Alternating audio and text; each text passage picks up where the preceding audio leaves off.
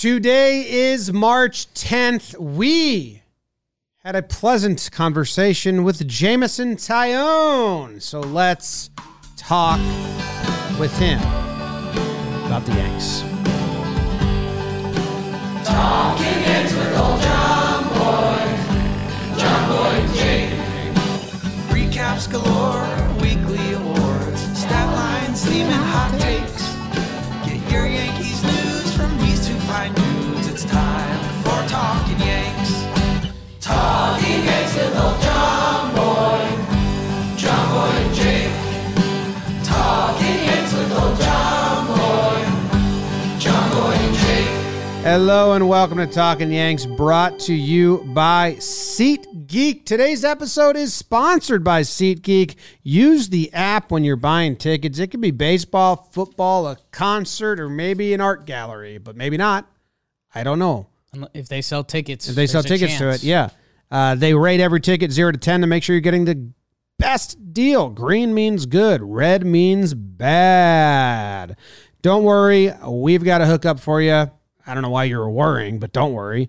Use code YANKS for $20 off tickets at SeatGeek. $20 off your first purchase with promo code YANKS. Make sure you click the link in the description. Download the app. Code YANKS for $20 off your first SeatGeek order. Jake, you have a nice haircut because we're going to Arizona. As people listen to this, we are flying to Arizona.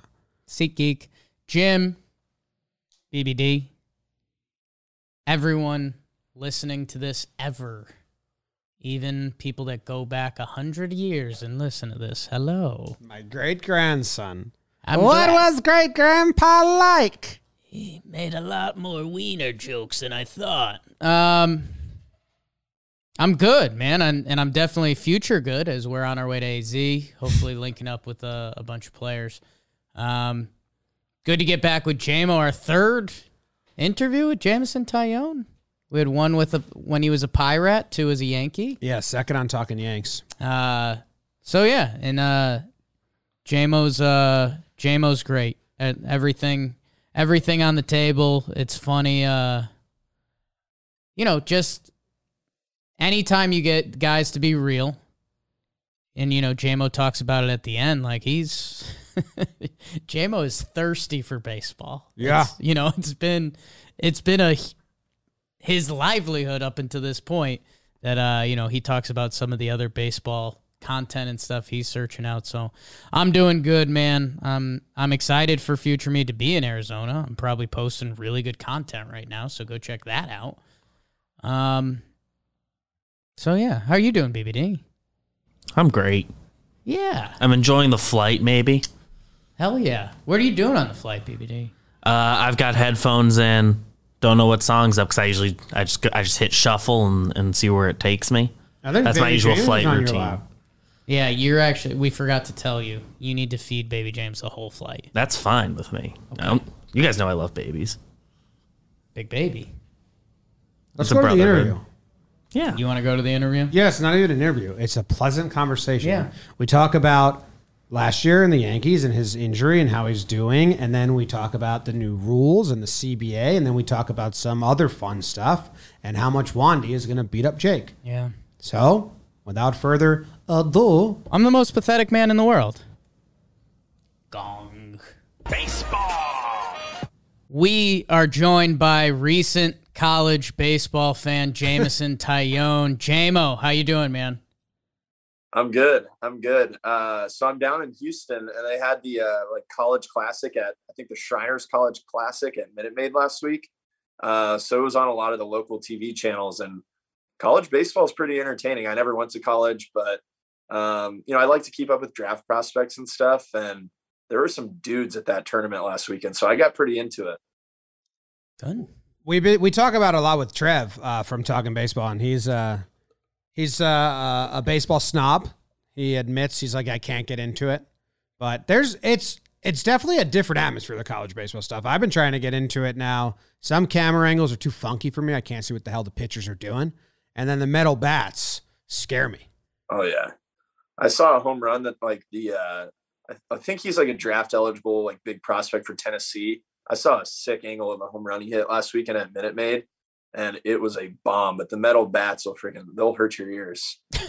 Yeah, I mean, there some of those guys at that level probably shouldn't be using those. Where did you get, if you were going to college, because we always joke with Trevor Plouffe, he said he was going to go to Stanford. He had a full ride there, obviously, first round pick. Where were you looking at? Where were you going to go? And let's make that your college.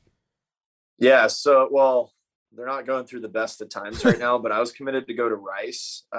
Growing up like a Houston area kid, that was just the dream school. Yeah. They went to the College World Series multiple times when I was a kid.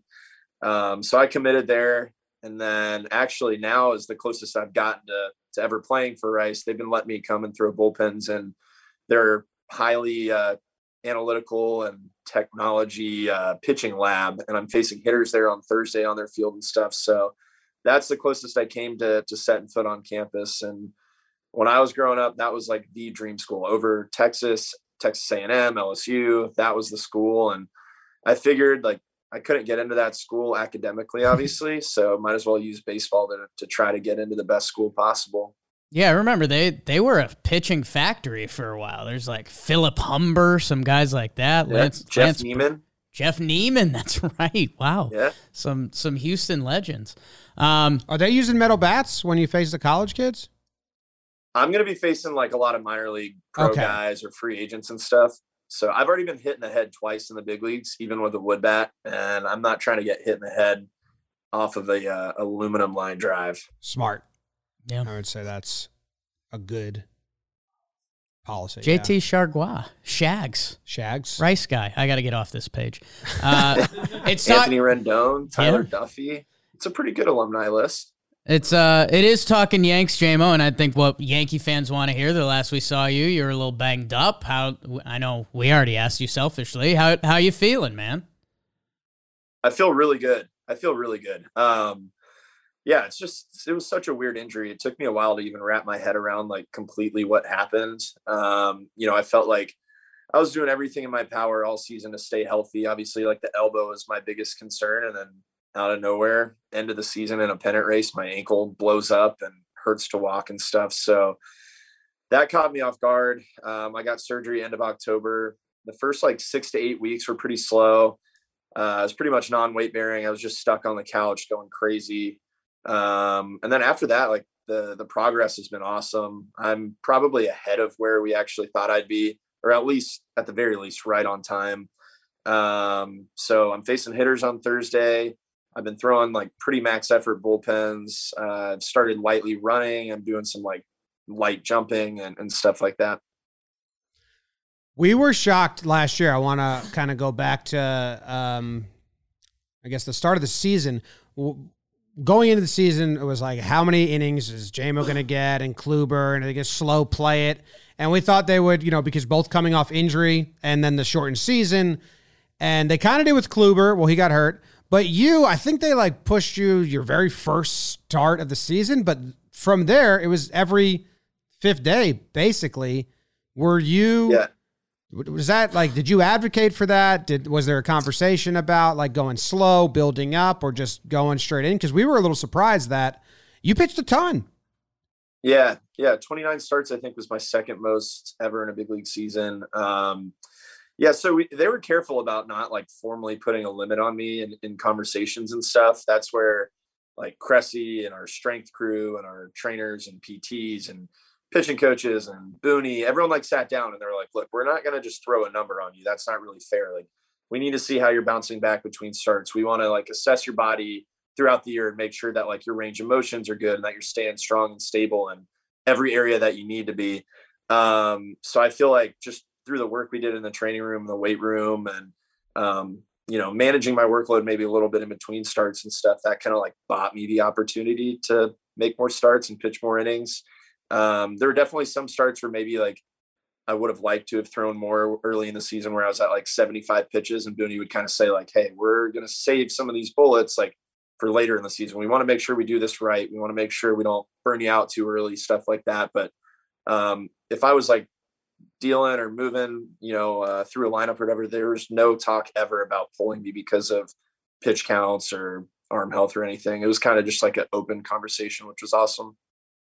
Yeah, 29 starts, 20 of them you threw 80 or more. So I know, I guess our brains were just ready for like limited, but it was cool to see you just go. We're like, I hope everyone's good here, and it's going well. And then the other storyline with your season, I know that you were on Toeing the Slab with Coney and talking about this, but you had that start in Philly, and you were very honest in your post game, and then from there on, you were the best pitcher in the AL or in baseball for like the next 2 months or something like that. It was 10-game stretch with a 1 ERA or something like that. Was that how it happened? Like, that's how it seemed to happen for fans. It was like bad start. Yeah. Post game, you're honest. And did you go out the next start and it just clicked, or was there more build up than just kind of like a quick turning of the leaf there? Yeah. So it's interesting. Like early in the season, I felt like I was kind of just dipping my toes in the water, trying to figure out, like, I've never been a 4-seam guy up in the zone, or, I haven't pitched in 2 years and I've shortened my arm stroke. I was kind of just trying to like feel my way through it. And then I didn't get out of the first inning in Philly. I think it was like June 12th was the date. And I was like, all right, I'm done messing with things. I need to perform starting now. Like, I'm a liability. It's embarrassing. I mean, not making it out of the first inning of a big league start, like, that's embarrassing. I put the bullpen in a bad spot. I put the team in a bad spot. So that was one of those things where it's like, I kind of had a feeling that was in my gut. That wasn't how I was supposed to be pitching and stuff. So we just all sat down, all the brain trust, catchers, put our heads together. We're like, all right, where can I get better? Where am I predictable? Where's the hardest contact against me coming? Like, what are some things I can do to help me not have to grind so hard through at bats? Like, it shouldn't be this hard on me. Like, I have pretty decent stuff. I shouldn't have to be completely fighting for my life every 5 days. So that's where it was kind of like, all right, let's start throwing the 2-seam a little more. Let's start throwing down and away a little more. Let's start throwing the curveball harder again. Like, let's just do a lot of different things to take away some of that predictability. But I feel like more than anything, it was just that time where it was like, okay, I need to put my foot down, and this kind of stops now. The best way to get feedback in the big leagues is from the hitters, and the opposing hitters let me know that what I was doing wasn't working. So it's time to change. How, I guess I was going to say, I don't want to dive into that, but in a way, I mean, this, opened up an incredible stretch of your season. Like, how serious does Honesty Hour get? Like, is Higgy slapping you in the chest and he's like, bring it up, hit the mitt. Like, how real are things getting in there? It was more just like eye-opening to see. So we sat down and we had like a projector screen, and it's like, okay, if we're creating a scouting report against you, like, here's where hitters are going to look. They're looking up in the zone in all counts against your fastball. And like, it plays pretty well, but like, even Garrett can't throw every fastball up in the zone, and he has 4 miles an hour on me. Like, he has one of the best fastballs in the game. And like, even he can't just go out there and throw every pitch in the same spot. So they were like, all right, it's dark red up here at the top of the zone and it's blue in the other areas. So if I'm a hitter, I'm not even looking anywhere else besides up in the zone, stuff like that. So yeah, it was more like, here's a visual of what we're doing and where we can improve. And then I went out and threw a bullpen that day, like literally right after our meeting. I went out and threw a bullpen. And I feel like that bullpen kind of helped turn my year around. That's awesome. What, how's, I know when you originally came over and we talked to you on Talking Yanks, we obviously romanticized you and Garrett going back to the Pirate days. What's, I mean, what's the communication been? Because, we're obviously going to talk a little bit of lockout stuff. Like, is the starting pitching group chat going and Garrett's calling some things? Like, what's going on in there?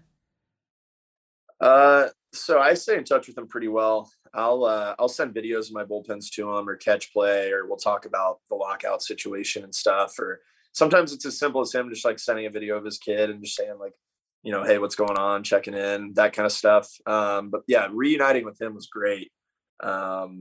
He's grown a lot as a dude and a teammate since I played with him, and he's in a great spot. Great leader of the staff. He helped me a lot throughout the year. Corey Kluber helped me a lot throughout the year. Overall, like the starting pitching group, even the relievers too, like our whole pitching group is just really, really solid, high quality guys. Except Wandy. Wandy kind of wants to beat up Jake. Yeah. I don't really know what's going on there. Like, okay. I can understand a little bit of Spanish. I don't speak any of it, but I swear those guys were always messing with Wandy. Like, I don't know who was messing with who. I don't know if he brought it upon himself, but some of those videos of like whenever, there would be a mound visit and like Rugi or someone would be yelling at him, they'd be smacking each other. Like that stuff is so funny. The last game of the season or something. He had a big outing. And yeah, one of the funniest mound visits we've seen because Rizzo was out there and they just all started beating up Wandy. That's pretty funny. I think you guys posted that or something, and I got a really good kick out of it. Yeah. It was bizarre. I've never seen a pitcher treated that way. And then we talked about on our show, and then that kind of pivoted. We made a joke that like Wandy's the type of guy that I think he hangs out in the streets and like challenges like the teenage kids. And then like just those change-ups with rocks bullies in the alley. them with And now Wandy's been bullying me online. So like if I don't know, he had a video of him throwing like a change-up. I don't even think it was an especially good one. He just tagged Jake and said like, "You're up."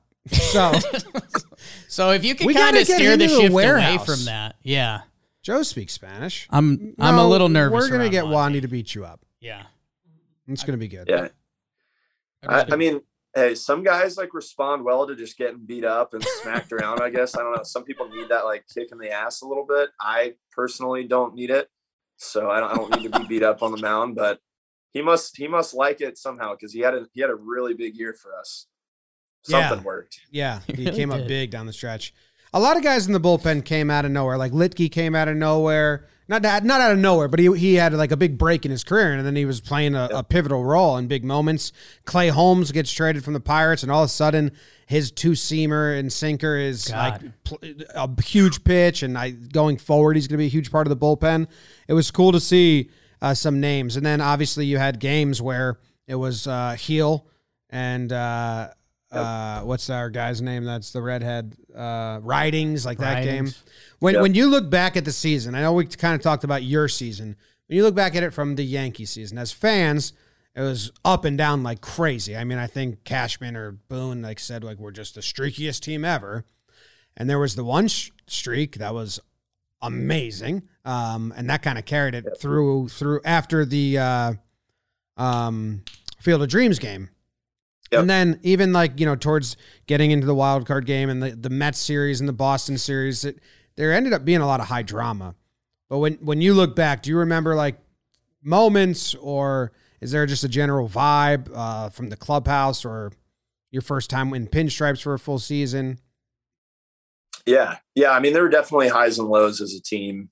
We played really well as a whole unit for some stretches, and then other stretches it seemed like we would hit and we wouldn't pitch, or we would pitch and we wouldn't hit. And obviously throughout the course of the season, that's going to happen. But it just seemed like there were definitely some games that we should have won that we didn't end up winning. But we still finished 22 games above 500. And it seemed like we had a lot of things kind of not go our way throughout the year. So, I mean, it's an extremely talented group, and coming from an organization where my first 4 or 5 years in the big leagues, we really didn't do much in the way of winning, to come over here and just experience in the clubhouse the expectation to win and the accountability that everyone's just holding each other accountable. In the pitching room, guys are participating in the meetings and giving feedback, and guys are watching each other's bullpens and giving feedback, and Judgy and all the hitters are always talking. For me, that was a little new and super refreshing to see.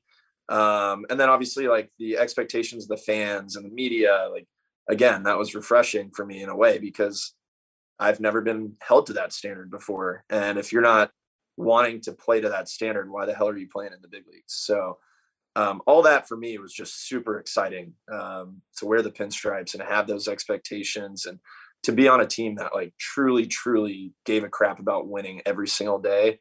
It's fun to show up to the yard, win or lose, to have guys that are out there with you who are all pulling in the same direction and really just want to win. That's a pretty cool feeling. Yeah, we take it for granted as Yankee fans that there's teams out there, like you said, that maybe it's not the everyone's priority as a group and a unit. So we're a little pissy bunch. We know it. But I think even it helps that the fans expect so much, because then it might drive ownership in the front office to go get the best players, and then the players to all hold each other accountable because we want to make the fans happy. And it's kind of like a big operating unit. So I don't know, if the fans didn't give a crap, I'd probably think that the players wouldn't give the same crap that they do either. Yeah. And you kind of got into it. You got eased into it. Like you weren't opening day full crowd because it was still limited capacity. Was it 20% or whatever? Those games were nice and relaxing. We'd walk over and, it's just like kind of a casual watch. But by the end, like we went to the Mets game where, Whistlegate happened and then they're jawing at each other and Stan's hitting mammoth home runs. And then the grand slam that Stan hit against the Red Sox. And then obviously the wild card game. Like you got a taste of the rivalry in a sense, sour aftertaste, but that damn wall, Stan hitting 2 bombs. He's locked in. Yeah, the big homer that Stan hit, I think it was the last time we went to Fenway, end of September, that series we swept, the weekend series. That homer that he hit, that was one of the coolest moments in the big leagues for me. Just knowing how much every pitch mattered at that point. Sold out crowd, Red Sox, Yankees at Fenway in a pennant race. That was pretty cool. You had a good seat for that. My memory slips more and more each day. I was actually, not to fully New York City myself, I think I'm just trying to build up my street cred. Okay. I actually ran out to the bodega and I had it again. I had it on my phone. So I was at the bodega. Stan, I think it was against Darwinzon. Yeah, no one thought, everyone was like, they're going to let him pitch to him because they got, well, that's pretty inside baseball. They got rope-a-dope by the having Gallo. Right. They brought the lefty in for Gallo. Yep. I think he hit him in the foot or he walked him. Yep. And then they kept him in for Stan. They had to because of the rule. And we were like, well, you got to pitch around him. And it was like first pitch fastball, I think, and just or something like that. Absolute bomb. Do you have any good Stanton? I know this is like an awful interview question because it's putting you on the spot, but like every time we relive the past couple years of Yankees baseball, we're like, he's the man. Like he should be this kind of beloved New York City shrined athlete, and I think he's getting there with his playoff performance. But yeah, New York City, like you talked about, there's the highs and lows of it. He came over and was the guy from Miami with the big contract. Who is this guy? And now he's becoming a beloved figure. So I don't know if you've got any Clubhouse Stanton. I'm here for it. I don't have a ton. I do know that he. I think it was like we had a day game followed by we already knew we were rained out the next day or something. And he had a bunch of guys. He picked up a tab at a bar and dinner and stuff. So he's that type of guy, not afraid to take care of everyone and the younger guys and stuff like that, which again, playing on a team like the Yankees and having guys of that status who aren't afraid to give it back to the young guys and to take guys out and take them under their wing and stuff was pretty cool. But he's in the weight room a lot. So I'll be in there just warming up and moving around and talking, or the day after I pitch, I'll be in there lifting or something. And he's in there the entire day. He's either there or he's hitting. So he takes it extremely serious and he's in the weight room a lot. So that's all I got. Adds up. Adds up. Yeah, it looks like it sometimes. You see that body issue. It doesn't look like, I've seen a casual hobby. Jake reenacted it. Yeah, it looked was, different. It's a guy who doesn't spend a lot of time. It looked different. Before I naturally pivot to the second half of the interview, Jake, can you tell us about coffee? Jim, naturally, I want to tell you about Trade Coffee. Did you know 90% of coffee from the grocery store is stale? I did not. I love that. Shucks. This is my favorite line in ad reads. And this is coming from Trade Coffee, who they won't give you stale coffee. So it's one of those things for me. I break things down pretty simply. Do you want stale coffee from a store? Or do you want good, fresh coffee from Trade Coffee? And for our listeners right now at Trade Coffee, they're offering you $20 off your first 3 bags. Bang Biscuit. When you go to drinktrade.com/Yanks, they have a quiz. Me and Jimmy both took the quiz. They sent us some bags of coffee. We've been drinking them.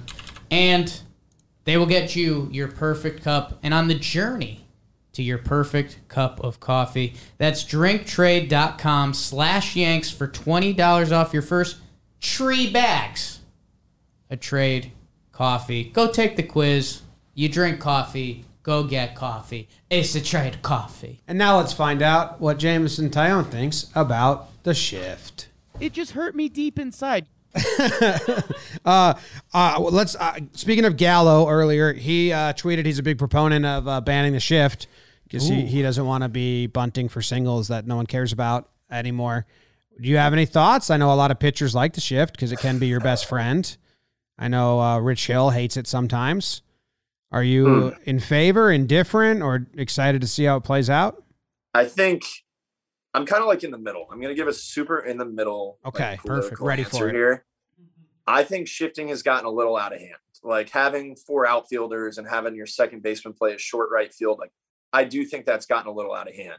However, I think it's also a competitive advantage. Like if you're a team that shifts extremely, extremely well and you use that to your advantage, like more power to you. Like I remember hearing, I think it was on like a Players Association call, and there was like a debate about it. This was years ago, like a couple years ago.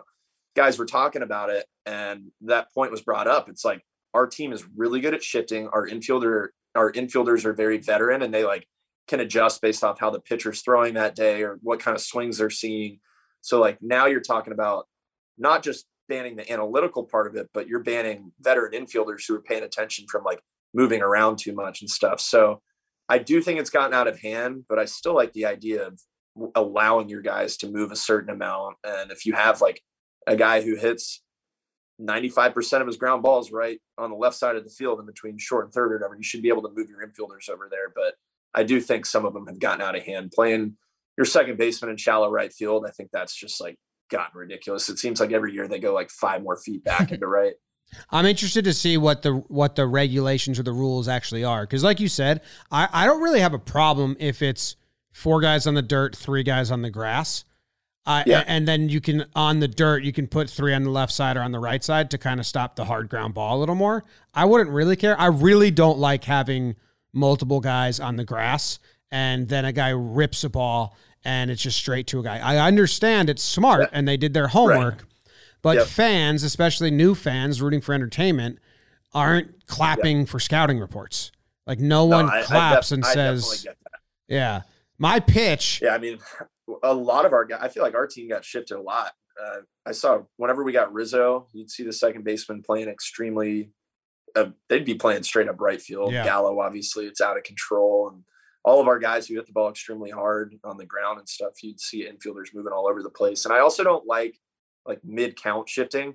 So like you'll see the Rays do it a lot. And again, like they were ahead of the curve with this, but like they'll play somewhere leading up to 2 strikes. And then you get to 2 strikes and the whole infield shifts again.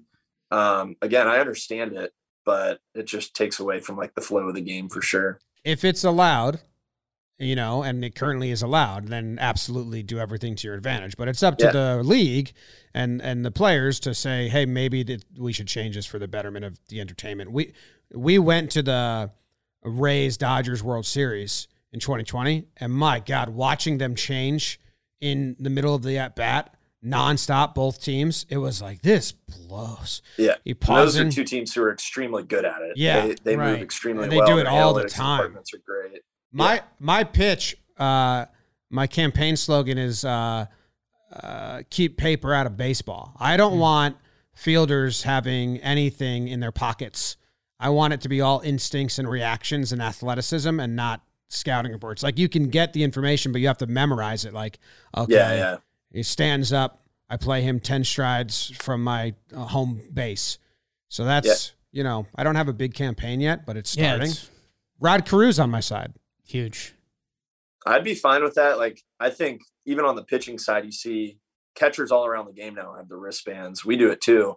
And it's kind of, I mean, it's smart, but I think it would play to the advantage of a team like ours where our pitchers and catchers all do their homework. You know, like I'll go into my start prepared. I'll do all the homework that I need to if that's what it takes. I think it would only help a team like us where we all do our homework. So I'd be down with that. You see the college baseball teams, we were talking about that earlier, that have the like the quarterback plays on their like waistband. I think Georgia Tech does it. Some others. It's like gross to me. It's like, what is this? Yeah, it's gotten out of control. And I mean, shifts popular in the streets right now because of a lot of the CBA stuff going on. And we, you know, As we normally do here at Talking Yanks, we'll start off with the lighter stuff.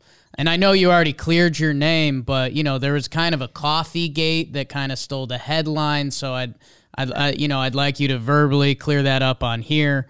And I don't know. I guess tell us about those meetings and what was going on with you, and just anything you want to get out, man. I know we're lucky enough that with what we've built, we get to talk to a lot of the players and stuff. So we get some of the ins and outs, but tell us what your involvement has been and everything that's been going on. Yes. Yeah. So I was down in Tampa. Well, first off, I was in New York for most of the off season, and I was playing catch with a net every day. So I was like, I'm going to go down to Florida, start playing catch with real human beings and stuff. So whenever they announced that these meetings were going on, the negotiating meetings were going to be in Jupiter or Palm Beach, I was like, I should go. That's a 3.5 hour drive. Like, there's no excuse for me not to go. I don't have kids or anything. I don't have any prior engagements. So I got in the car and I went. Those meetings were long. I mean, those were long days of back and forth and caucusing and internal meetings and Zoom calls. So yeah, I brought coffee one day. I'd been going to this awesome local coffee shop the entire week. And I was like, you know what? I think everyone needs some coffee today. So I got a bunch of cold brews, and then I got reported that I brought Starbucks, which I think when people see iced coffee, maybe they just associate it with Starbucks now. So I had to clear my name and say that it was a local coffee shop. Okay. But if I'm gonna pinch, I'll still go to Starbucks. I'm not above it by any means, but I was supporting local. And then as far as the negotiating goes, I mean, it's unfortunate that we are where we are because, we did get locked out at the beginning of December. There wasn't much movement for what seemed like probably 2 months. And even then, like, it seemed like once the movement picked back up and the meetings started back up, there wasn't much in the way of real negotiations until like recently. So obviously now at this point, we don't really have time on our side. So they've already canceled a week of games, and we're still decently far apart in some areas, and it feels like we're moving towards each other in different areas. I know we have another deadline upon us today, so we'll see where we end up. Obviously, all players want to play, but at the same time, we knew back in 2016 when this last CBA kind of took in, we knew that this next one was going to be a fight. We knew that 2021, like we'd been hearing about this CBA this year for the last 5 years of our careers. The way the CBT was operating, the way the free agent market had changed, we knew that we needed to get money in the pockets of younger players. There's more young players in the game now than ever before. They're more polished than ever before. They're coming up and providing more value than ever before. So we really just want to get money in the pockets of younger players. So that's the main thing right now. We'll see where we end up. I mean, we're going to play games at some point. Now it just comes to trying to find where each side can feel comfortable making a deal. And we haven't gotten there yet, but hopefully the conversations continue and, we keep moving towards each other and make something happen. I forgot there was a deadline today. Well, this comes out, this episode comes out Thursday. Yeah. So, hey, maybe all the news could change by then. Yeah. About the second fake deadline. We'll record 2 different takes just in case. Oh my God, what a deal. I don't think we need to. Yeah, no, I think we'll just wait it out because it's not a real deadline. Is Scherzer scary in there? They said he was intimidating, which is like, obviously he's intimidating between the lines. Like, did he go into on the mound mode? He is intense. He's very smart. He's very educated and informed on what's going on, and he's passionate about it. I wouldn't call him scary though. Okay. I don't think he's in there like bullying anybody or scaring anybody. I definitely would call him like passionate about what's going on. Extremely informed. He's on the executive subcommittee, just like Garrett and Britton on our team. So he really knows what's going on. He's kind of in the know. But yeah, I wouldn't call him scary. Okay. Scares me a little. What in the room did you have a game plan? I asked Ian Happ has the compound on our network. He's our guy. Asked him this same question. What was your strategy when you were in the room? Were you did you want to raise your hand once and participate? That's kind of how I got through school. Were you just observing, or was there a lane you wanted to get involved in when it got brought up? Not particularly. I was more there to like take notes, relay everything back to our team. Being the rep, it's really about representing your team and just serving your constituents basically. So I just wanted to be in there, get the feel of the room, understand what was going on, take notes, and kind of relay that back to people and have conversations on the side. I definitely didn't speak up too much in the actual bargaining and negotiating. Like I wanted to leave that to our lawyers and stuff like that. But yeah, I mean, I'm relatively involved in like the Zoom calls and, the caucusing and the internal talks and stuff like that, but definitely not trying to wedge myself in the middle of anything either. You weren't in the picture. Could you have been in that picture? What picture? The one where they're all kind of just standing there. I don't know how else to describe it. Okay, yeah. Like the press conference picture. Yes. Yeah, like half of them are like doing the same pose and then the others are not. Yeah, I was there all week, and then on that Sunday I left because I do still have like physical therapy on my ankle and stuff. So by going there that week, I missed a week of PT. So I was like, all right, I need to get back to Tampa, get my routine. So I left the day or two before that actually happened. I needed to go work out and like get back in my rhythm. Man, missed out on a fire. A great picture. I missed. Yeah, that's a great picture. All timer. It's wild. It's pretty. You got Tony Clark's beard, and then a bunch like Trey Turner's there, and it's baseball's a wild sport because Trey Turner in that outfit, you don't look like he can hit bombs and steel all bags. Shapes and sizes for sure. Yeah. Yes. Jake's a pretty good hitter now. Do you want to brag about yourself? No. Okay. Although we were talking some blitzball. You haven't been messing with the blitzball yet? You want us to send you one, or what's the deal? I haven't messed with it at all, but I watch a lot of like video games on Twitch, like streams. I'm a nerd. And the other night I was scrolling through like an Explore page, Explore for You, and I found a wiffle ball league. Yeah. It's like Premier Wiffle Ball. I think it's out of Las Vegas. I watched it for like 2 hours. Yeah. Like, it's really interesting stuff. I really enjoyed watching it. And like some of those guys are pretty good athletes. We invited a pair of wiffle ball guys. They're in Major League Wiffle Ball.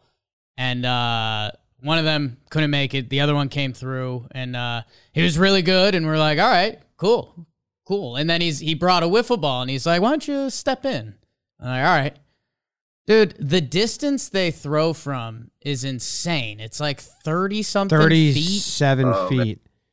And so if you're throwing like, it's like the Little League World Series conversion. Like if you're throwing like 55 miles an hour from 30 feet, that's equivalent. That's got to be equivalent to like 90 or 100 or something. Well, that's what we were doing in our league. It's we're from 47 feet with the blitzball, and the blitzball you can throw 10 miles per hour faster than a baseball because it's so light. Like I can get it up to 70, and I can't throw a baseball 70. I have no arm at all, and the reaction time on like a 75 mile per hour pitch from 47 feet is like 99. And then it breaks 4 feet. You're hitting off Garrett, basically. Yeah. Like Chappie. Yeah. Chappie's splitter, but with control of it. Right. That thing's nasty. I did find out part of their secret. And I don't think it would ruin your next live watch for you, but I guess what they do is they can, from the arm slot, they can recognize the pitches pretty well. So that's what I didn't know. So this kid was whipping pitches at me from 37 feet away, and I'm just like, I can't even see the ball, dude. Like, what are we doing?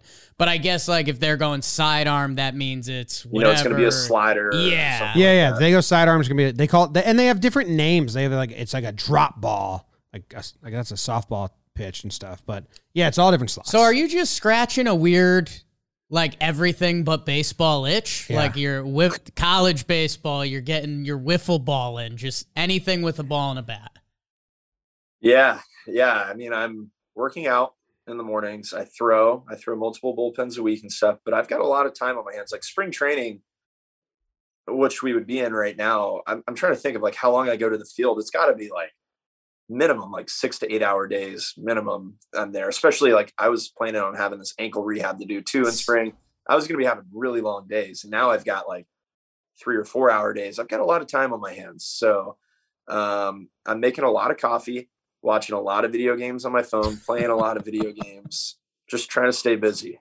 You got to get into cricket. That's the next bat and ball sport that I'm just watching all the time now. I don't understand cricket in the slightest. I need to start with like a rule page or something. Yeah. I'll help you. Jimmy will send you some links. I'm also DMing you the Blevins slider that I just found because I need you to see how ridiculous this pitch is. I think it's like 20 feet of left to right break. Gets a swing and a miss on it. You said you didn't attend college because of this damn baseball stuff, but like if you're doing 3 to 4 hours of work and then you're pounding coffee and then looking for other stuff to do, you're kind of in a version of college. Right? Yeah.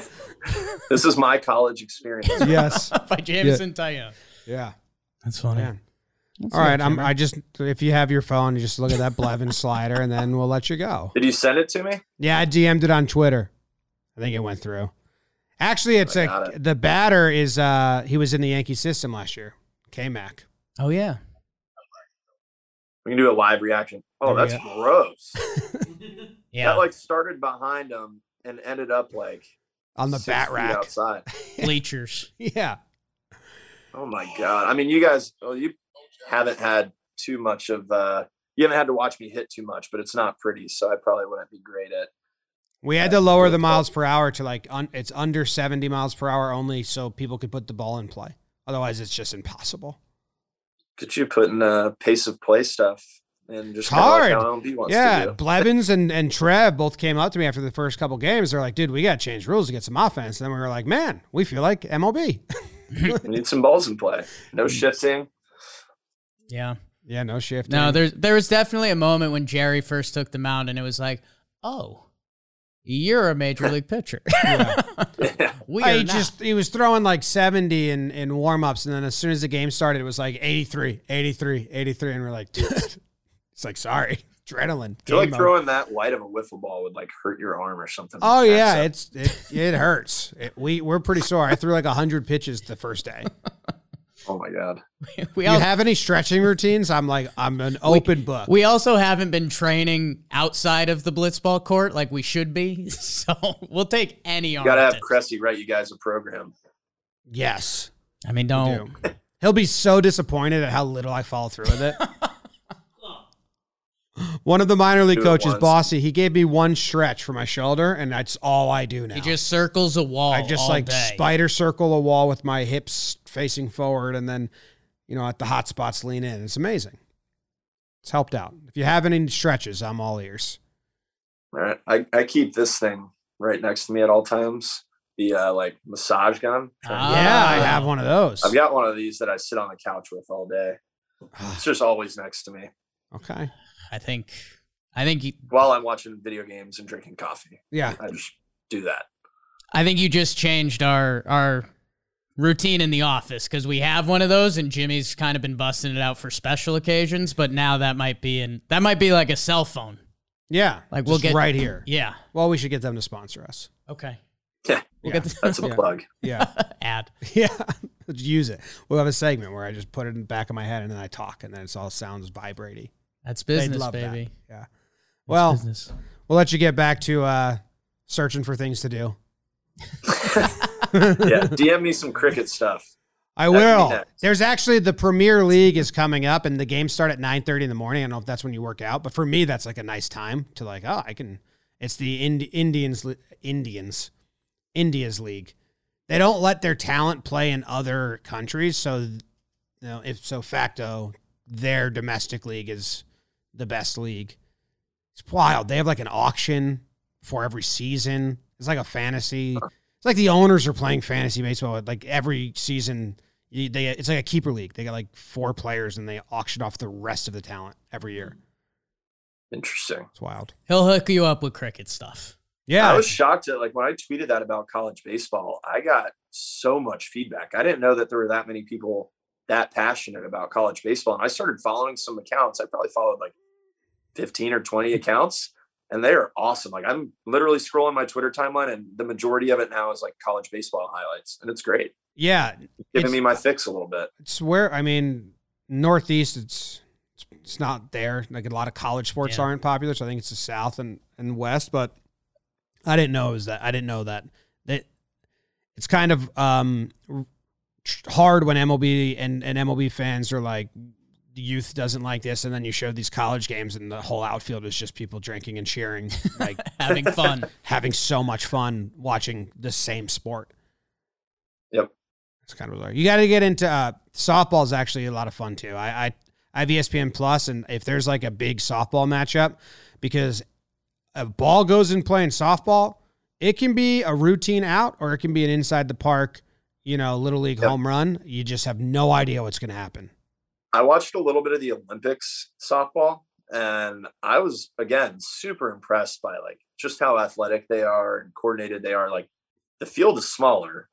The ball is just flying around. Yeah. Like, some of the hitters are running out of the box and still like slapping it around. Yeah. It was, and I mean, to throw it that hard underhand, like, you got to have some serious power. I was really impressed. Like, I'd be laying on the training table or something, getting a stretch or getting treatment done, watching it, just like freaking out over how good they were. It's wild when you can, because a lot of times in softball I can't tell the pitches because it's such a short distance and the break isn't that much. But some of the really good pitchers, they have the drop ball, and you see the girls, women swing over it, and I'm like, whoa, that's like, it's very odd that, or rare from my time watching it, you really see the giant break. It's different, but there was one recently, and I was like, that was nasty. Just like normally when you see like there's those videos of like pro baseball players standing in on like girls throwing a softball. I don't know if I've ever seen a baseball player whack a softball off of like a legit pitcher. I was just gonna say, it used to be like an annual all-star tradition, like Jenny Finch mows down XYZ. Albert Pujols. Or, yeah, we need. I think we need to bring that back. A softball player reached out to us on Instagram. She wanted to come play blitzball, but we can't find her. If you're listening, we want to do that. We're ready. It was like a year ago. We accept your challenge. We accept your challenge. We have a warehouse now. We're ready for you. I need to get Kinger in the warehouse to teach me all his pitches. I invited him, but he's busy. He would be nasty. His slider already moves like 22 inches of horizontal or something, which is just absurd. Like, put a blitz ball in his hand, that thing would be moving. Get Kluber throwing his breaking ball in there. Clue ball. Don't even have to mic him up. Yeah. We already got the audio. Yeah, it's all there. All right, man. I'll just send you all the cricket stuff, and we'll be on our way watching the IPL. I got some accounts to follow on there and stuff then. Okay. Steve Smith is my DJ LeMahieu of the cricket world. He's kind of like a quiet, all he thinks about is hitting, always has the bat in his hand guy, but he's short. Assassin. Yeah. Sounds about right. Yeah. He's short. Yeah. Cool, man. Thank you for catching up with us. Yeah, thanks for having me. Baseball. And there you have it. A pleasant conversation with Jameson Taillon, who is now a huge cricket fan. Yeah. And that's brought to you by DraftKings. Yes. The whole conversation. The entire conversation is brought to you by DraftKings. Even the parts you didn't like, they sponsored, but especially the parts you enjoyed. Yeah. And if you download the DraftKings Sportsbook app now, you can use promo code JOHNBOY and bet $5 on any college hoops team to win and get $200 in free bets if they do. If they win, you win. With promo code JOHNBOY this week at DraftKings Sportsbook, 21 plus, restrictions apply. See show notes for details. After talking to JMO, Jake, yeah, how do you feel about yourself? Ooh, I feel all right. Okay. I feel all right. It's being in this weird locked out period. Like, it's been weird to look backwards on last season. Like, we almost can't move on from last season, which stinks a little bit. And we can't move forward to the next season. So we're in this weird purgatory where we're still kind of holding on to last year. So, dude, reliving in my head JMO's last start, the Tampa game, where he was just trying to do anything in the injury. I mean, it's like that part of the season kind of gets swept under the rug because we got so hurt quickly after with the wild card game. And then, yeah, after that, I was also mentally laughing at how much he pitched last year. That was crazy. But he was really good. He turned it on. And I almost said it at the start, but when that Wiffle Ball League finds out that Jameson Taillon was watching them play for 2 hours, like they're going to be so happy. You never know who's watching. You never know who's watching. The other day I was watching Timothy Schmimothy's YouTube. How do you video. feel about yourself after the interview? Same. Okay. Good. Hungry.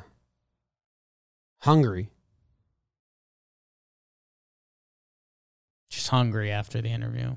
Yeah. I think he's Googling cricket right now. I could see him being a cricket guy. It seems like he's just a deep dive for like an hour guy and then never comes up again. He's a deep dive guy, 1,000%. He digs deep and then he gets out. Yeah. Like he kind of digs deep, then he realizes, where the hell did I just dig myself to? And then hits like an ejector button that shoots him right back up to know what land. I think it is? He gives it like an hour to get him 100%. And two things have done that at this point of his life. Baseball and coffee. Yeah. I've So, hey, cricket's kind of got a shot. I've been watching a lot of Rick Beato YouTube. Really? He's pretty popular. He's got like 2 million subscribers. It's a lot of music theory. And like every video sounds interesting. And then I click it and then I'm like, I don't know what the fuck he's talking about, but I wish I did. And then I bow out. Super gray hair. I think he kind of looks like me if I go like full gray. Okay. He's kind of got my facial structure in a way. Okay. What's yeah. his name? Jimmy Bianchi? Rick Beato. Rick Beato. I think he's famous for like other stuff. Oh, not how I would have spelled Beato. You think you look like this guy? No, not in the pictures I'm seeing here. Definitely not. But in some of the way when he talks, like maybe if I go full gray and shave, I think he's got, yeah. There's a ghost that lives in Rick Beato.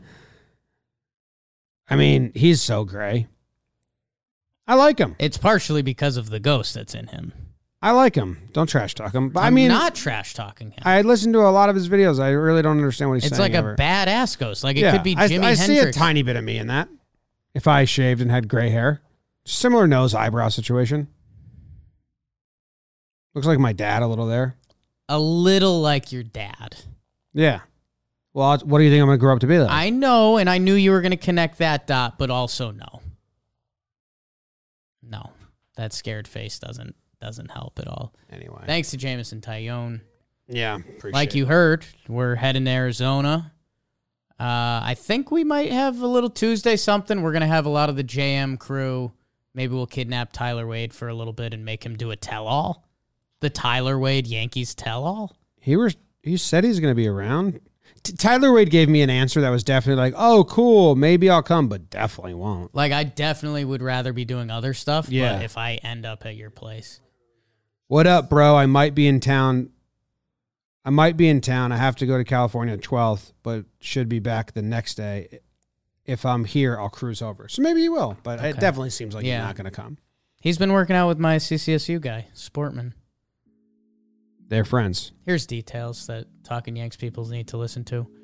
Tyler Wade's tell-all, maybe Chris Rose, making Yankee fans happy that they're Yankee fans and not Guardian fans. I don't know. We'll figure it out. Go follow Dan Work on Twitter, and that's the end of the episode. He's fucking killing me all day today. The gluten-free chicken? It looks disgusting. He responded, they look funky. I know, but they're so banging. I'm pretty hungry. Nen, you're hungry too. Let's get out of here. Let's get out of here. Tell him, Grams. Go Yankees.